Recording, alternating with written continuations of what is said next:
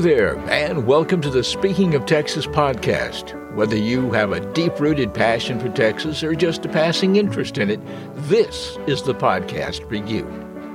Here we are, deeply ensconced in yet another Christmas season. By now, we've all been surrounded by the trappings of an impending Christmas, not the least of which is the music. We hear those familiar tunes and carols as we go from place to place and store to store every year, and that's our topic today. Have you ever thought about the Christmas songs that we hear or sing every year? Did you ever think about where they came from? Well, sit back and relax as I unwrap the Christmas song origins. We have enjoyed them for years. Have you ever thought about how those joyous Christmas songs came about? Some of these carols that you thought went back several hundred years are actually relatively new. Others have fascinating stories surrounding their origins. The origin of Christmas carols goes all the way back to the time of Christ. It is believed that the apostles sang songs of praise based on the Psalms. The word carol comes from the old French word caroler, which means to dance in a circle. One of our very earliest Christmas songs was Jesus Refulsit Omnium. It appeared in the 4th century. St. Francis of Assisi introduced carols to church services in the 12th century. The songs were tended to be rather somber in nature. During the Renaissance of the 1400s, that was the time of Michelangelo and Da Vinci. The lighter, more upbeat songs began to emerge. The earliest known English carol appeared in 1410. The Gutenberg Press, famous for the magnificent Bibles, also made for the wide distribution of carols to the masses. In the 1400s, Christmas celebrations were strongly suppressed by the Puritans. Truth be known, Christmas didn't become a widely celebrated holiday until the 1800s. As a result, many of the Christmas carols that we love today were composed fairly recently. In England between 1649 and 1660, Oliver Cromwell, who believed Christmas should be a solemn day, banned the singing of carols. Protestants, under the urging of Martin Luther, started embracing the practice. In fact, many of the worshippers fled Europe for the other parts of the world and brought their music with them. John de Bruber wrote the first American Christmas carol in 1649. It was called Jesus is Born. Dr. Edmund Spears, a Unitarian minister, wrote a poem in 1849, and a year later, an editor and critic for the New York Tribune wrote a melody called Carol, inspired by the poem. Dr. Edmund Spears, a Unitarian minister, wrote a poem in 1849, and a year later, an editor and critic for the New York Tribune wrote a melody called Carol, inspired by the poem. Richard Stars Willis had created It Came Upon a Midnight Clear, and although no one is completely certain, some research indicates that cowboy singer Montana Slim, whose given name was Wilf Carter, wrote Jolly Old St. Nicholas. The tune Greensleeves goes back to the time of the original Queen Elizabeth. In 1850, lyrics were added that were neither religious nor respectable. But in 1865, William Chatterton Dix wrote The Manger Throne. 3 of those verses became What Child Is This? We Three Kings of Orient Are, usually thought to be older than it actually is, was written in America in 1857 for a Christmas pageant in New York City. An old Welsh melody is at the root of Deck the Halls.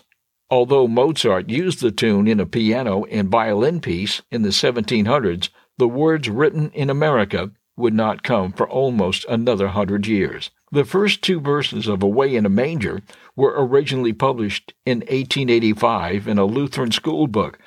James Murray published it in 1887 under the title of Luther's Cradle Hymn, leaving some people to think that Martin Luther had actually written it.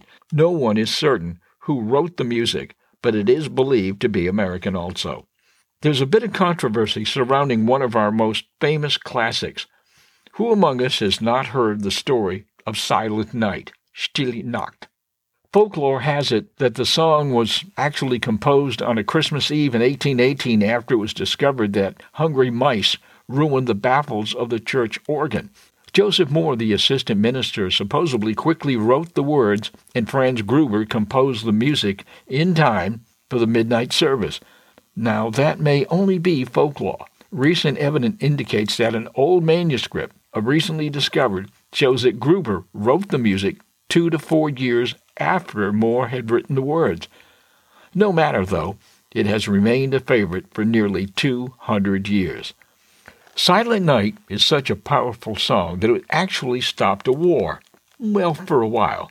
During World War I, the Germans, Americans, British, and French troops actually put down their arms and held an unofficial truce on Christmas Eve and serenaded and harmonized with each other to the haunting melody of Silent Night. Old little town of Bethlehem was the result of Bishop Philip Brooks being so impressed with seeing Bethlehem from the hills of Palestine at night. He wrote the words in Philadelphia in 1868 after his trip to the Holy Land. His organist, Louis Radner, wrote the music 3 years later for his Sunday school children's choir. Believe it or not, Jingle Bells was written for a Thanksgiving program. It was so popular that the children begged to sing it again at Christmas, and it's been a fixture there ever since. There is some controversy about the song, though. The composer, John Pierpont, is said to have written the song in Medford, Massachusetts, sometime in the 1850s. He later moved to Savannah, Georgia, where he received the copyright for the song in 1857. The controversy stems out of where he actually wrote it. He certainly wrote about his memories of growing up in New England. Factions in Savannah, however, have provided a good case to show that he was in Savannah when he wrote it. Either way, there are markers in each city commemorating the site where each believes the little ditty was written. One of the more interesting stories surrounds the 12 days of Christmas. When you listen to it, it may strike you as light and somewhat non-essential. However, nothing could be further from the truth. From 1558 to 1829, Catholics in England were forbidden to practice their religion.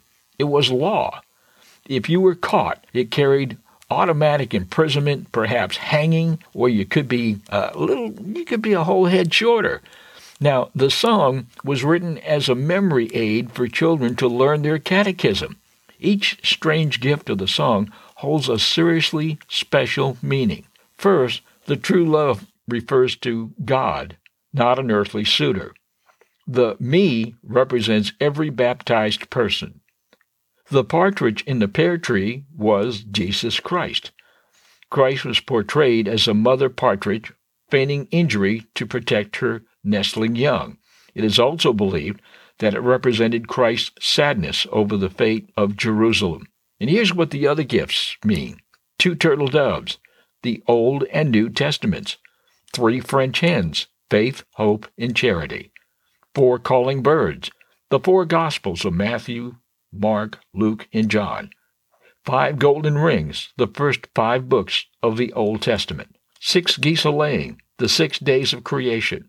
7 swans a-swimming, the 7 sacraments. Maids a-milking, the 8 Beatitudes. Ladies dancing, the 9 fruits of the Holy Spirit.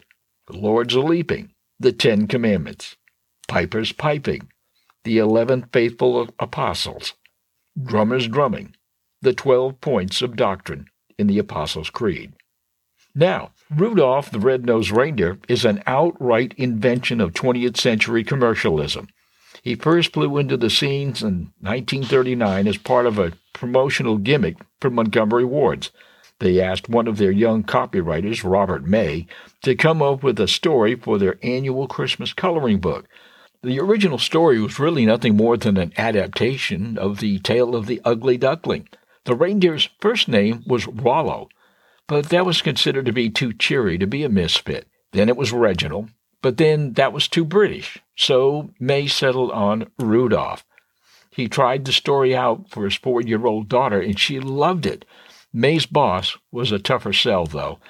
He was worried about the implications of the red nose. He was concerned that people would think that they were endorsing drinking and drunkenness. May and a staff cartoonist went to the Lincoln Park Zoo and sketched pictures of deer and colored the noses red.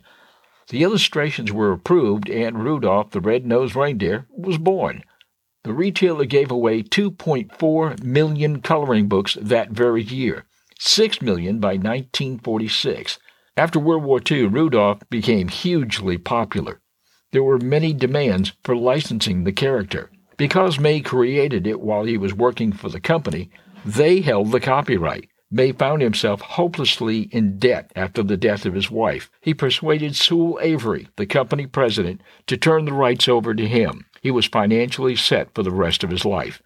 The story was turned into a 9-minute cartoon in 1948. But Rudolph, well, he wasn't done yet.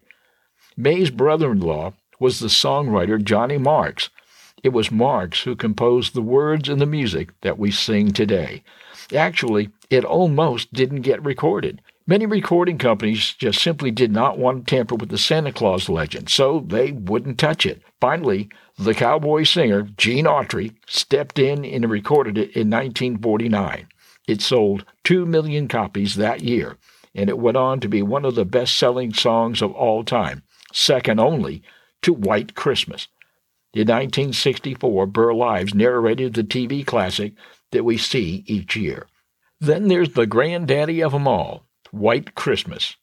Irving Berlin wrote the song for a 1942 movie called Holiday Inn, starring Bing Crosby and Fred Astaire. The movie was about an inn that was only open on holidays. Berlin was commissioned to write and create the songs for each holiday. He later said that writing the Christmas song was the toughest one of them all. Berlin performed the song for Crosby in 1941, and the crooner assured Berlin that it would be a hit, and that proved to be a gross understatement.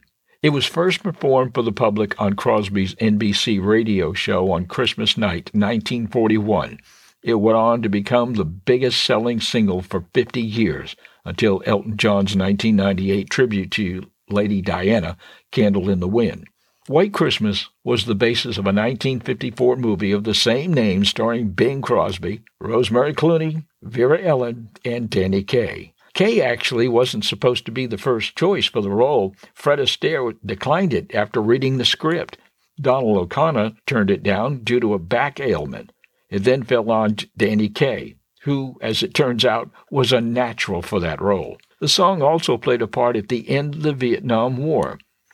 When the evacuation plan was put into motion to get the remaining Americans and loyal Vietnamese to safety, the cue to get to the American embassy was a radio announcement saying it was 105 degrees in Saigon and rising, followed by playing White Christmas. When the song began, the exodus was on. My earliest memories of New England 1950s Christmases were wrapped up in music. I love those songs. We heard and sang them only part of the year, and when they were gone, well, they were gone. When the next year came around and the songs reappeared, it was like greeting an old familiar friend. In those days, the headquarters of the John Hancock Insurance Company was in nearby Boston. Now, each year they put out a small paper booklet with all the Christmas carols in it, and I remember singing from that old book as a child. When I went out singing Christmas carols for the neighbors with my mother and some of her friends. Later, I did that on my own with some school friends. I love those songs, and I totally admit that in those days I never thought about where they came from. After I got into radio, I became fascinated not with the artists so much, but as the songwriters. I often wondered why a particular song ever got written. What was the story behind any song that caused it to be written? Each of these songs' writers felt a deep-rooted passion for the season and the many emotions that it brings. This year, when you hear these songs, take a moment to think about how they came to be. Maybe now, we'll all have a deeper appreciation for one of our finer traditions. From my house to yours, we wish you a Merry Christmas. I want to thank you for sharing your time with me on this episode of the Speaking of Texas podcast. I have one more Christmas-themed show scheduled on the podcast, and I will explore one of the most famous editorials ever written. Yes, Virginia, there is a Santa Claus. This episode's been brought to you by my Christmas book called 'Tis the Season, Reflections on Christmases Past. It's available on Amazon. And until next time, this is your Texas Whisperer, Tweed Scott. We wish you a Merry Christmas.